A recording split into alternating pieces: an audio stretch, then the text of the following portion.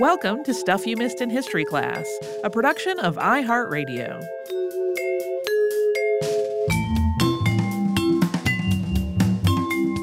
Hello and welcome to the podcast. I'm Tracy V. Wilson. And I'm Holly Fry.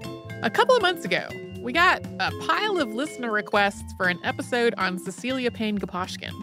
She was an astronomer who made a lot of firsts, including being the first person to figure out that stars are made of mostly hydrogen and helium.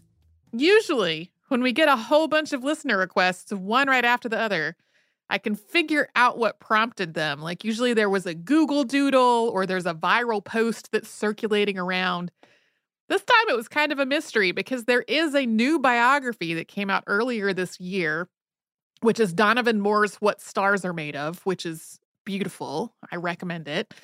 And there have been some viral posts, but none of this lined up with when we got this pile of requests. And then on top of that, when I tried to go through our inbox so I could make a list of all the listeners that I wanted to thank here at the top of the episode, I found nothing, 0 emails. I remember them coming in, yet I could not find them. Honestly, though, this feels like just a mysterious gift from the universe, because by the time I got to the end of the research for this, I just loved Cecilia Payne-Gaposchkin. I don't love the sexism she faced that we're going to talk about, but like her whole story, I really delighted in. She grew up in a society that just did not prioritize education for girls and that regarded women's academic ambitions as suspect. But her determination and her creativity at getting around that just was so delightful to me. So that's what we're going to talk about today. So Cecilia Payne was born in Wendover, England on May 10th, 1900. Her father, Edward, was a barrister and a historian, and her mother, Emma, was an artist. Cecilia was the oldest of Edward and Emma's children, with a younger brother, Humphrey, and a sister, Leonora. From a very early age, Cecilia was curious and imaginative, with a keen memory and sharp observation. Their home was full of music, art, and literature, and they had a large library. They were a pretty comfortable middle-class family. They had enough money to afford household help, and that allowed Emma to keep working as an art copyist even when her children were still really small. But that changed after Edward's sudden death when Cecilia was 4. Edward had married Emma somewhat later in life, and he died the day after Christmas, 1904, at the age of 60. His body was found in a river where he had apparently drowned. He had been experiencing some heart trouble and some dizziness, which may have contributed to his death, but it's just not clear exactly what happened. Although Emma received a widow's stipend after Edward's death, it really didn't match what his income had been, and money was a lot tighter. Even so, Emma tried to make sure that her children were immersed in culture. She would scrape together enough to travel and attend concerts and go to museums. The children's upbringing also wasn't always conventional. When Cecilia asked for a bedtime story, her mother read her the Odyssey. When Emma decided Cecilia was too old for stories, Cecilia started by telling herself stories at bedtime before moving on to making up bedtime stories for her younger sister. Although Cecilia was really bright and driven to learn, when she started school, she had some struggles. The teachers at the little school across the street from their home, which she was attending, they encouraged her.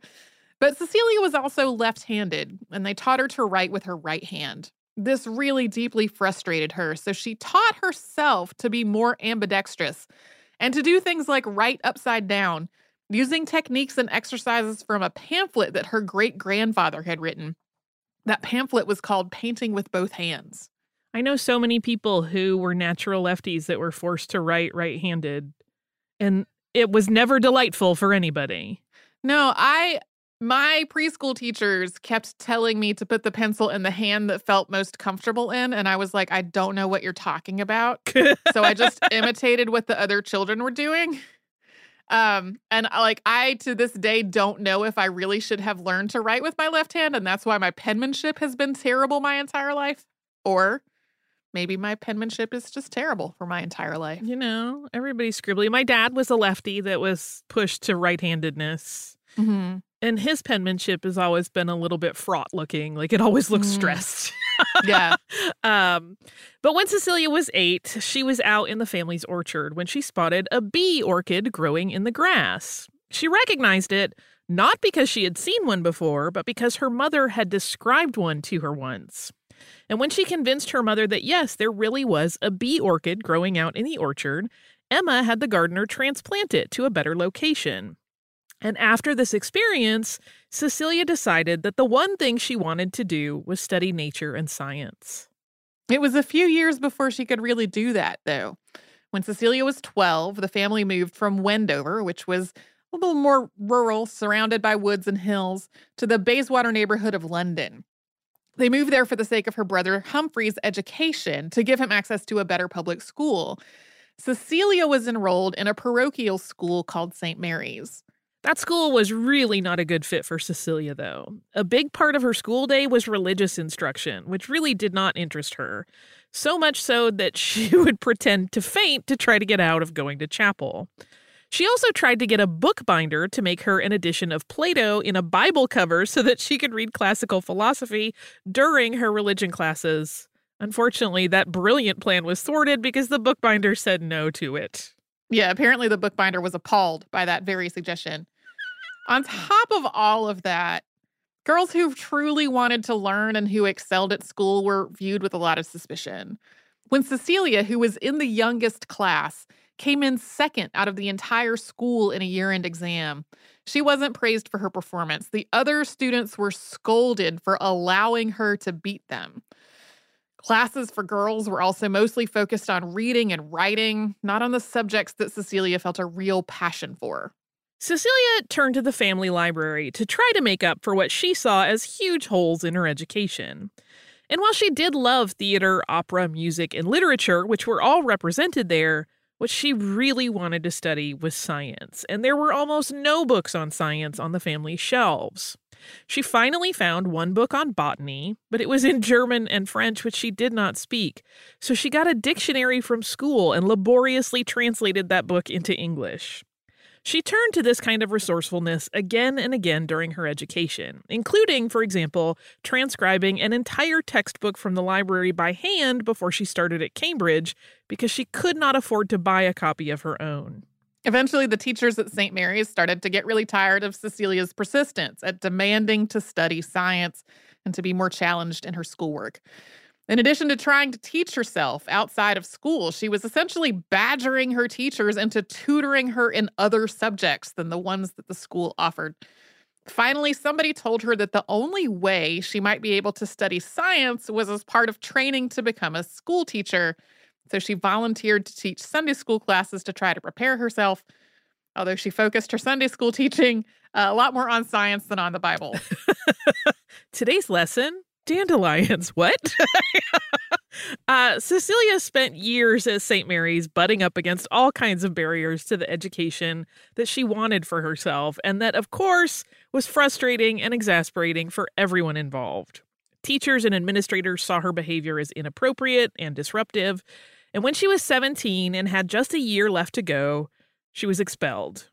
However, it does seem that the headmistress of St. Mary's wrote a letter encouraging St. Paul's Girls' School, which had been established by the Worshipful Company of Mercers, to allow her to enroll there for her last year.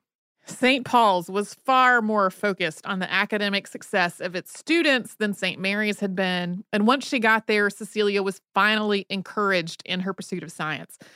And she excelled in other courses there as well, including polishing her skills in public speaking and studying music, which was actually being taught by Gustav Holst, who was not a famous composer yet. When Holst finished his orchestral suite that's known as The Planets, Cecilia was actually one of the students who got to hear a performance of it. That is the coolest. Later on, Cecilia Payne-Gaposchkin wrote in her autobiography that the first time she walked through the door at St. Paul's, she thought, quote, "I shall never be lonely again. Now I can think about science." She finally had the freedom to really pursue her ambitions. And one of those ambitions was to go to Cambridge, which we'll talk about after a sponsor break.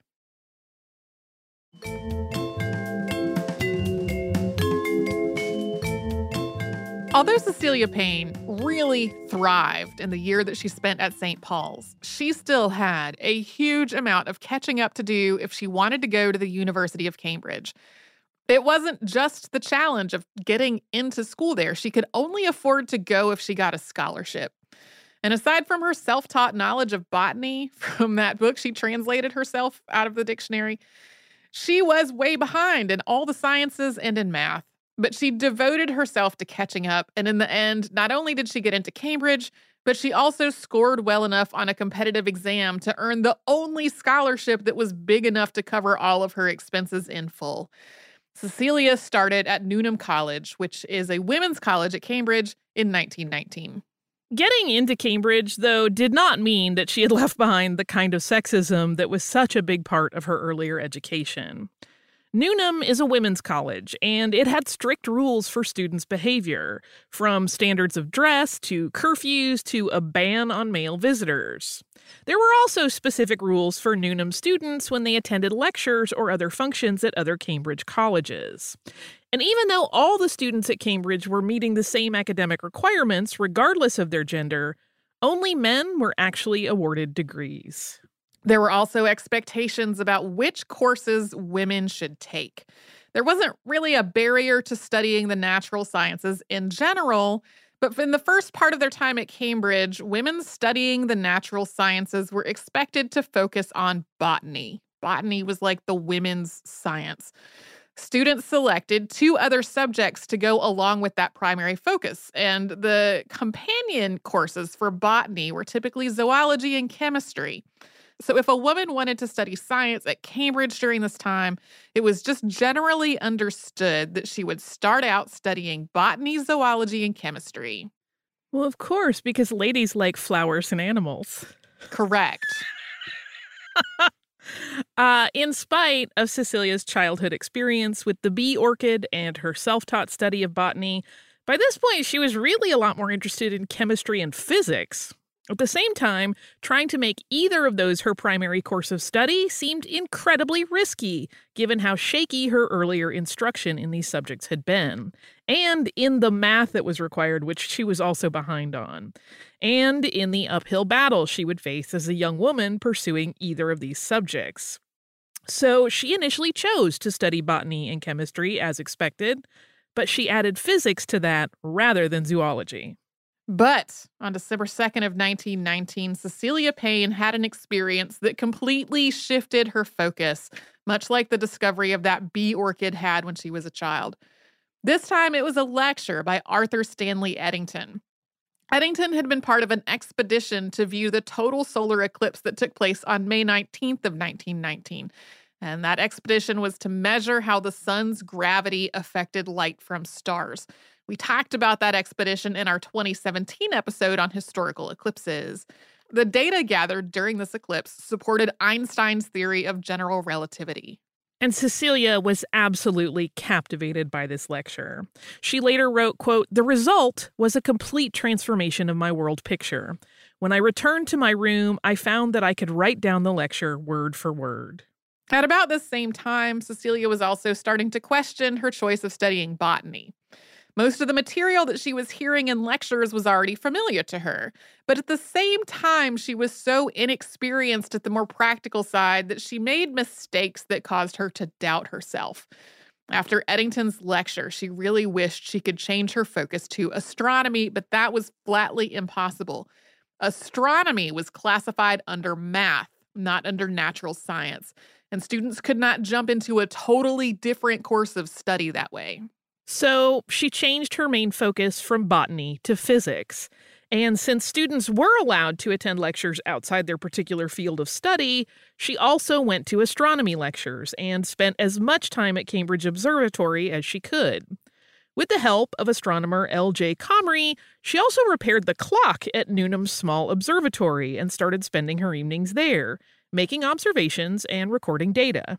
At one point, she ran into Arthur Eddington again at Cambridge Observatory and told him that she wanted to be an astronomer. When he realized how set she was on this idea and how much study she had already done on her own, he recommended some journals that she could use to continue her studies and also told her that she could use the Cambridge Observatory library. As all of this had been happening, debate had been ongoing about how women's education should work at Cambridge. And on October 24th, 1921, the Cambridge Council of the Senate voted that women would be granted titular degrees from the university. This was better than the previous setup, which was that women who completed all the requirements of the degree were awarded nothing, but it also meant that women were to be given the title of the degree, but not the degree itself. This sparked outrage, mainly from men who objected to women being acknowledged at all. In early 1923, Cecilia Payne was getting toward the end of her study at Cambridge, and she had spent those years dividing her time, adding as much astronomy as she could to her study of physics and natural sciences. She had learned from luminaries like Niels Bohr, who was awarded the Nobel Prize for his work with atoms in 1922. She also studied computing, including joining the computing section at the British Astronomical Association. And she had been elected to the Royal Astronomical Society while still a student as well. She had done all this while facing derision and resentment, not just from her male peers, but also in some cases from the faculty. At lectures, women were required to sit in the front row by themselves. She described how, at the start of his lectures, Ernest Rutherford would very pointedly begin, "Ladies and gentlemen." She'd also come to understand that she just had no future as an astronomer if she stayed in England. Because of her sex, the only path that was really open to her was still becoming a schoolteacher. L.J. Comrie offered to take her to a lecture that Harlow Shapley, who was director of the Harvard College Observatory, was giving in London. Comrie could introduce the two of them, and then maybe that would open a door for Cecilia to continue her education in the United States, where she might have more opportunities than she did in the UK. This worked. Payne told Shapley directly that she wanted to come to Harvard to work for him. Shapley encouraged this idea, casually suggesting that she might replace Annie Jump Cannon, Harvard Observatory's curator of astronomical photographs, when she retired. This was more of a reflection on the roles that women filled at Harvard rather than an actual job offer. Yeah, it was sort of like offhanded, hey, maybe you could be Annie's replacement. Because obviously a woman does that job and a woman would do that job. Anyway, just as going to Cambridge had required Cecilia to gain admission and also to get a scholarship, going to Harvard also required her to secure some funding. Otherwise, she just would not have the money to do it. On February 26, 1923, she wrote to Shapley about trying to get a fellowship. She also got recommendations from Arthur Eddington, L.J. Comrie, and her old headmistress at St. Paul's. It really seems like she got a recommendation from every conceivable person that could give her one. She also applied for as many scholarships and fellowships as she could to try to scrape together enough money to afford her passage across the ocean, to buy appropriate clothing, and to pay for her living expenses while she was there. And once again, she was successful. As she prepared to leave England, astrophysicist Edward Arthur Milne suggests that if he were in her place, he would take advantage of the wealth of data available at Harvard to verify an equation that astrophysicist Meghnad Saha had developed in 1920. This equation expressed the relationship between a star's pressure and temperature and the ionization of the elements in the star. We'll get to what she did with that after one more sponsor break.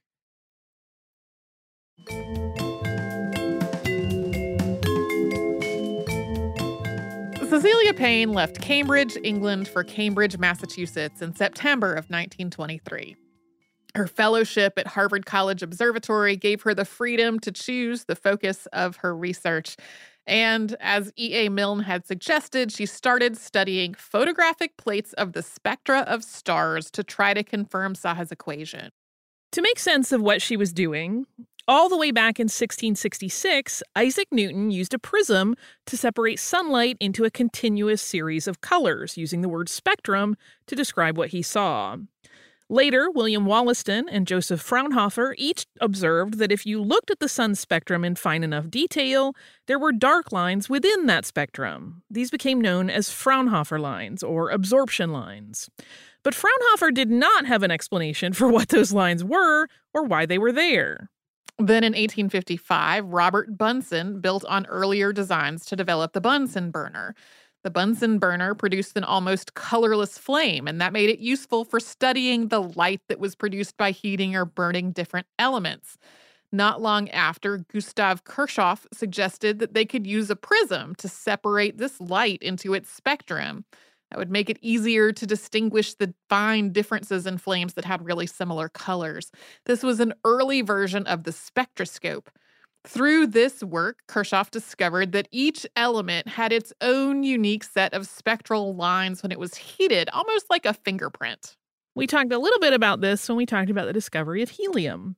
Mm-hmm. Emission lines come from the wavelengths of light that elements emit when they're excited, and absorption lines appear when wavelengths of light are absorbed in between when they're produced and when we observe them. Today, we know that the presence of these lines relates to the structure of the atom and what happens when atoms are excited to different levels of energy. But at the end of the 19th century, physicists and astronomers knew that these spectra existed, but they didn't quite know what they meant. At Harvard College Observatory, astronomers started using these spectra to classify stars. Wilhelmina P.S. Fleming, who had been the housekeeper of observatory director Edward C. Pickering, developed a classification system that was primarily based on the strength of the hydrogen lines in these spectra. Annie Jump Cannon later simplified and refined this system into one that still exists today, the types O, B, A, F, G, K, and M, often put into the mnemonic, "Oh, be a fine girl, kiss me." That was purportedly coined by Henry Norris Russell. There are also a few other classifications that can be added into that mnemonic and some other attempts at mnemonics that are less gendered, relying on the idea that, like, you want a woman to kiss you, maybe whether she's really up for that or not. That includes only bad astronomers forget generally known mnemonics.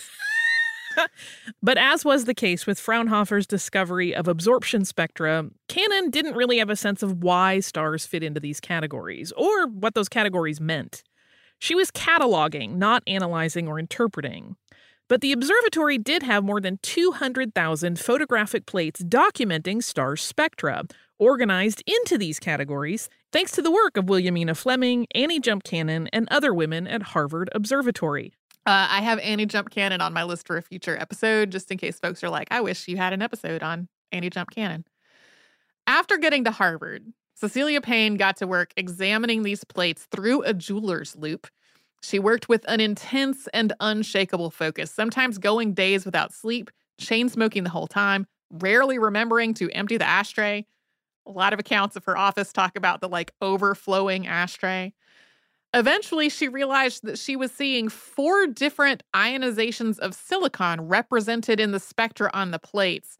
This ultimately led her to the discovery that the variations she was seeing among these spectra were coming from different levels of ionization of the elements that were involved based on the star's temperature, not on actual differences in the amounts of elements that were present there. Through all of this work, folded into Saha's equation, Payne gradually came to understand that all the stars had roughly the same proportions of 18 different elements, with hydrogen and helium being most abundant. However, this was totally contrary to the theories of the day. Most astronomers and physicists at the time were working from the principle of uniformity, that all the planets and stars were made of the same elements that Earth was, in about the same proportions.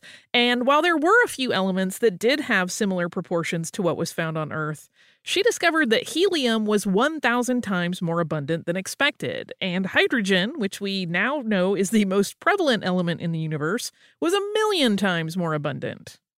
So, Payne had always been ambitious.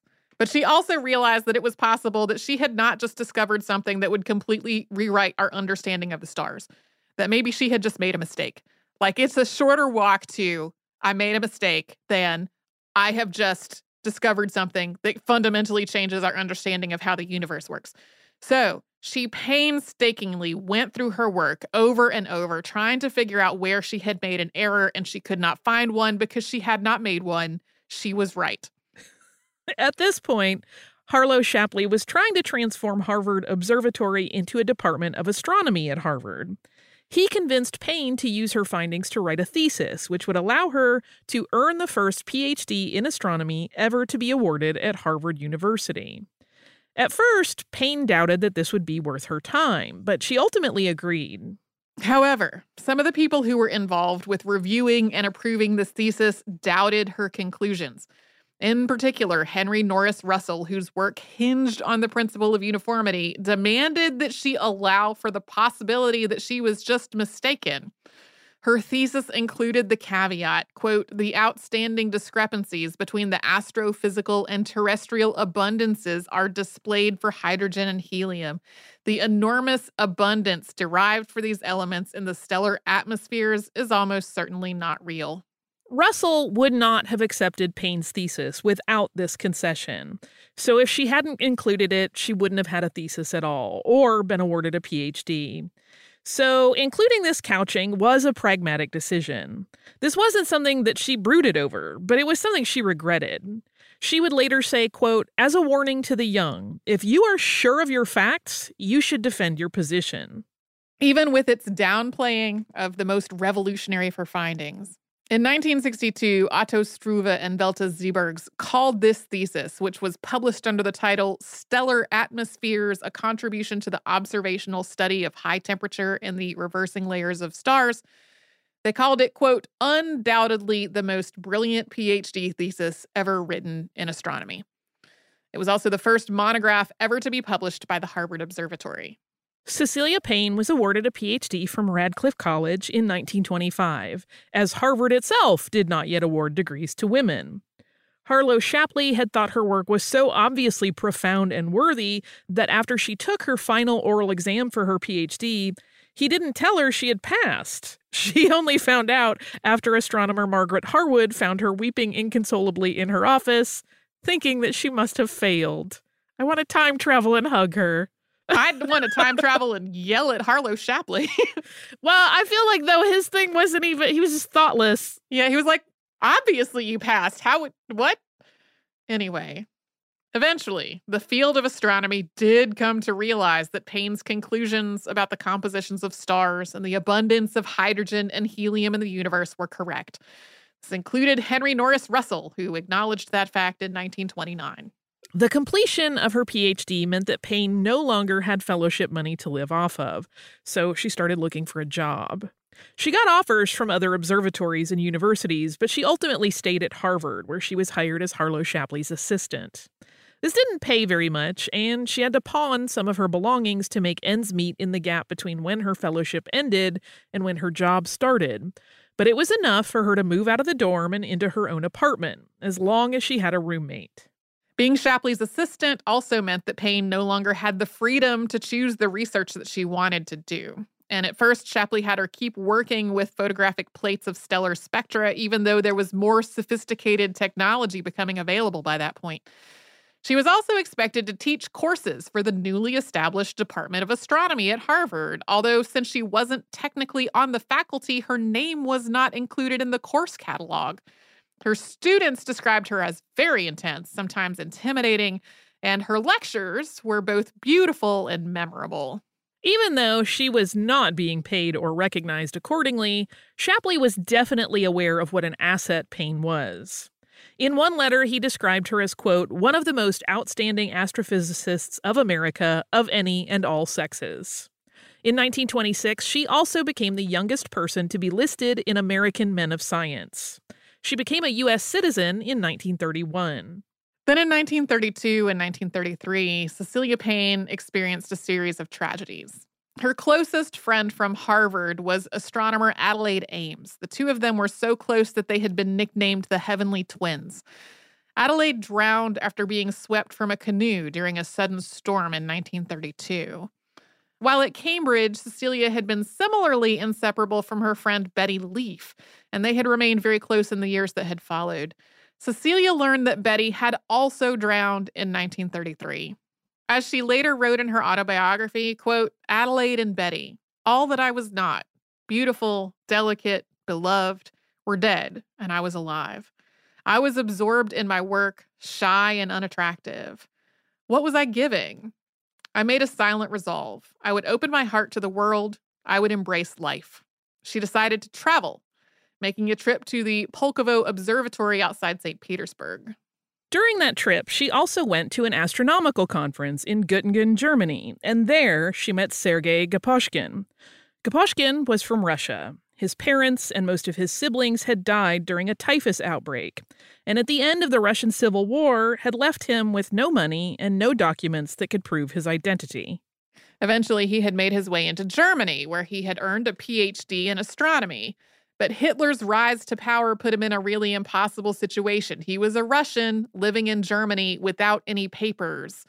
Gaposchkin traveled by bicycle for 4 days to get to Göttingen for this conference, with the hope that one of the other astronomers there could help him get out. And the person who helped him was Cecilia Payne. She got Harlow Shapley to offer him a position at Harvard and to contact the American consul in Germany to try to get Gaposchkin out of the country. After she got back to the United States, Cecilia personally went to Washington, D.C. to try to get his visa expedited. In 1934, 3 months after Sergei arrived in the U.S., he and Cecilia got married. Most of her colleagues were baffled. It did seem quite sudden.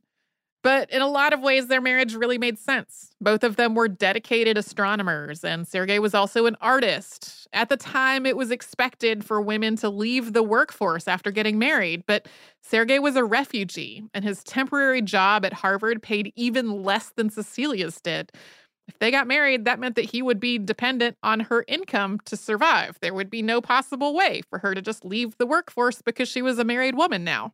In other ways, it made less sense. Over time, Sergei developed a reputation for being opinionated and hard to work with, and he openly flirted with other women in the observatory.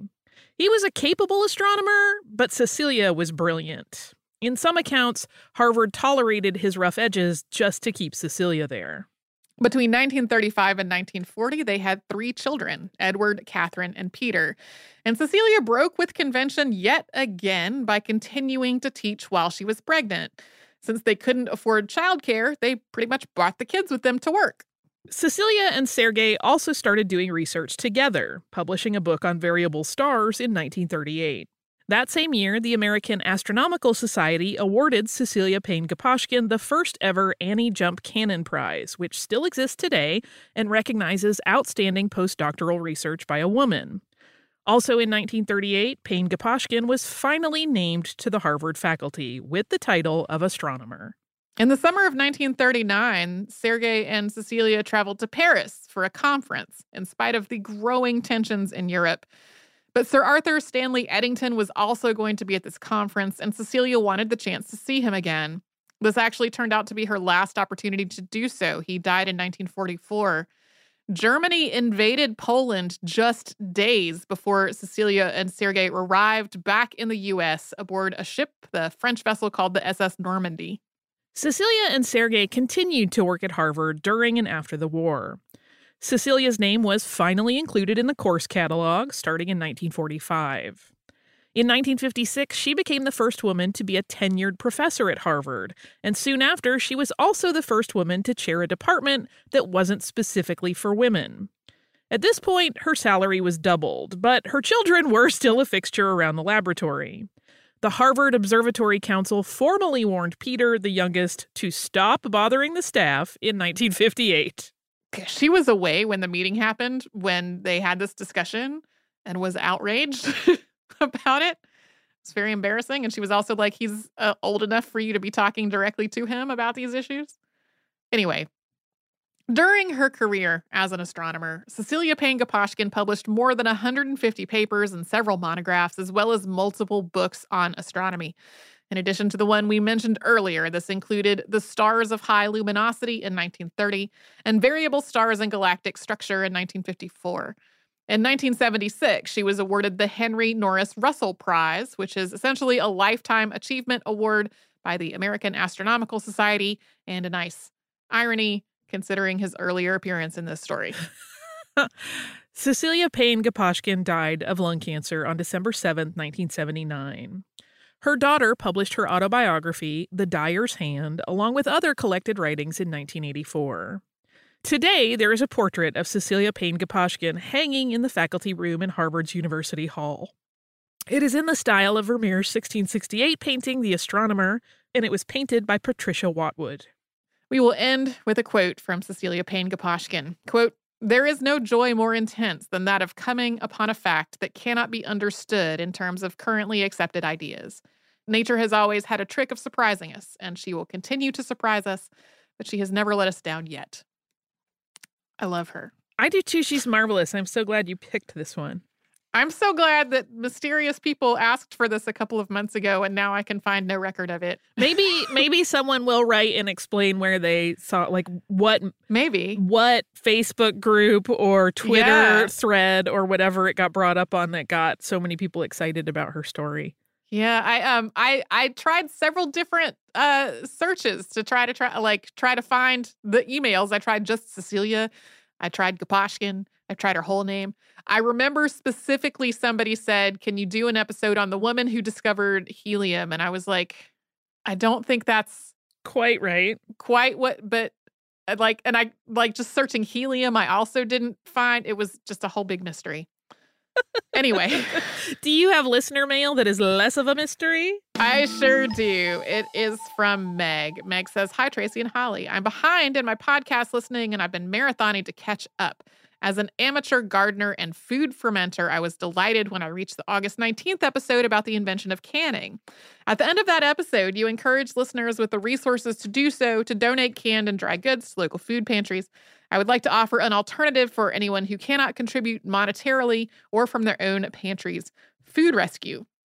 I have volunteered for several years with a local organization called Food Link, which partners with grocery stores and bakeries to get excess inventory and fresh produce into the hands of community members who are food insecure. In a nutshell, stores donate food to us. We make sure everything is at safe temperatures and hasn't spoiled. Then we distribute boxes of food to organizations serving at-risk youths, seniors, and families who may not have access to fresh food. There are similar food rescue groups all over the U.S. and probably worldwide. And there are lots of ways your listeners can help if they can't donate food or money. For a few examples, it's late in the season, but some fields have leftovers that aren't profitable to harvest. Can you work with the farmer to glean that field and get that produce to people who need it? Maybe your local food rescue just purchased a building to turn into an operations center and are working on retrofitting it for freezers and shelves. Do you have graphic or interior design skills that you can volunteer to help make signs or optimize sorting spaces? Boxes are always running out or falling apart. Can you ask for banana boxes that your supermarket might be throwing out or crushing? The COVID-19 pandemic has been isolating and soul-crushing in a lot of ways, and volunteering in food rescue has allowed me to remain connected to my community. It gets me out of the house for fresh air and physical activity, and because we have to meet all food preparation regulations, it's a very safe environment for some social interaction. Digging through mesh bags to pull out rotten oranges isn't glamorous, but it doesn't put me at risk of not being able to pay rent. I can't recommend it highly enough for anyone who wants to help others but can't make a material donation. Thank you for taking the time to read this email, and thank you and all of the Missed in History family for the hours of education you've provided. I've been a listener since the Candace and Josh days, and I definitely owe everyone involved at least one cup of coffee. May we keep each other safe, healthy, and sane. Meg, thank you so much for this email, Meg. The one food bank I have actually volunteered at does a lot of this food rescue. Mm-hmm. So in my head, all of that was kind of folded together into one thing. My job was sorting the unbroken eggs out of the egg cartons. Someone else's job was then doing this thing called egg candling, where they would examine the egg through a light to make sure there weren't any cracks in it that were not visible to the unaided eye. Anyway, yes, there are so many ways to contribute, even if you don't really have either the money or the canned goods to contribute to a food bank. My recommendation is always to contact the food bank and see what they need. Yes. Whether it's a food rescue organization or a food pantry that's just getting the resources to people. Some places are way more able to do more with money than with the canned goods donations. So that's a thing. I would hate for somebody to take a bunch of boxes, and then it turned out that that's not something that particular food pantry needs. So my guideline is always check in, see what kind of donations are going to help the most. There are definitely a lot of places that need some volunteer help, that are still doing volunteer intakes in a safe and socially distanced way during the pandemic. So there are lots of options out there for people who do have time, but maybe not money or goods to donate. Yeah. I want to say, first of all, I adore Meg. Like, for just the great detailed, like, it's perfect and it's a good reminder. And two, like, this is so timely because we are heading into holiday season and it's getting colder. And there are people, like, the needs are only going to increase right now. They're not going to we're not getting to a place where things are better and it's less urgent. It's more urgent than ever. Yeah, for sure. So thank you so much, Meg, for this email. Thank you to all of our listeners. We have gotten so many gracious emails from folks over the last several months. Again, we keep saying this. We really, truly mean it. We hope people are able to stay as well and safe and I don't know, as good as possible. There's so much happening in the world right now. So anyway, thank you again to everyone, and to Meg especially, for writing this email. If you would like to write to us about this or any other podcast, we're at historypodcast@iheartradio.com, and we're all over social media at Missed in History. That's where you'll find our Facebook and Pinterest and Twitter and Instagram. You can subscribe to our show on the iHeartRadio app and on Apple Podcasts and anywhere else you get your podcasts.